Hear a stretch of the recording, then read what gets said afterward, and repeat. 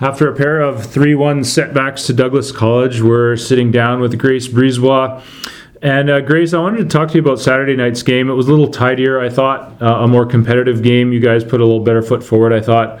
Passing was a little tidier, and serves were probably a little better too.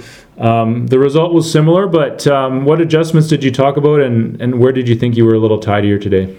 We came in pretty hot off the line. I think we made a lot more serves than we needed to. Like we really focused on our serving today. Other than Friday, we really made sure that we were putting it in smart plays so that we'd set Douglas off a little bit.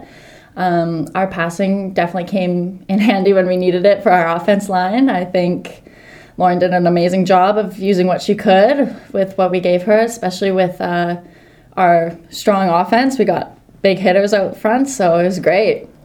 You guys started strong both nights. I think you were the first to 10 and 20 points in each of the first two sets. You won the first set yesterday. What are you going to need to do to carry that success further into the match than just the first set? We definitely need to keep up our energy. We do have lulls with that, but like communication is definitely our strong suit. Like we just need to keep pushing with communication. Like we have very good team dynamic this year. We need to just keep with that. So I think moving forward, we just need to keep communicating between each other. You got into double-digit kills both nights on the weekend. You're making the adjustment from being a middle to being on the outside, maybe catching a few teams by surprise that haven't seen you out there before. How did you like being kind of a go-to person on the outside, using that left-handed swing? It was great. Lauren definitely did a great job of distribution.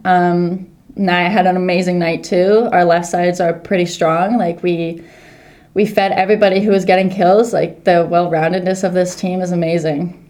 You've mentioned Lauren a couple times. That's Lauren Roworth. She's a first-year setter.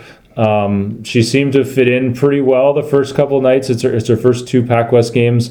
She, like you said, distributed the ball well. She also served really well. I think she had a number of aces Friday night. What can you say about her adjusting and being a key part of the team as a young player? It's crazy coming from a grade 12 year into first-year university, and she's playing at this level this well. Like you kind of expect a little nerves, but I don't think she's ever shown nerves. She's very strong in the front row with her blocking and her defense. She makes plays. She runs everything. She is an amazing player. We definitely need her out there. So some of the players were mentioning after Friday and then again after Saturday that there was a number of free points just kind of handed away off serves.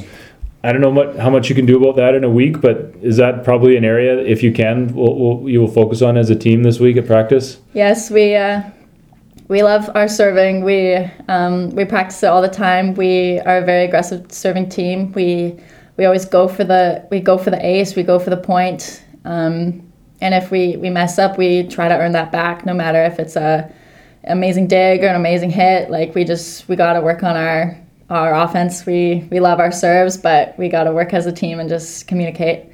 Thanks for your time. Good luck this week. Thanks.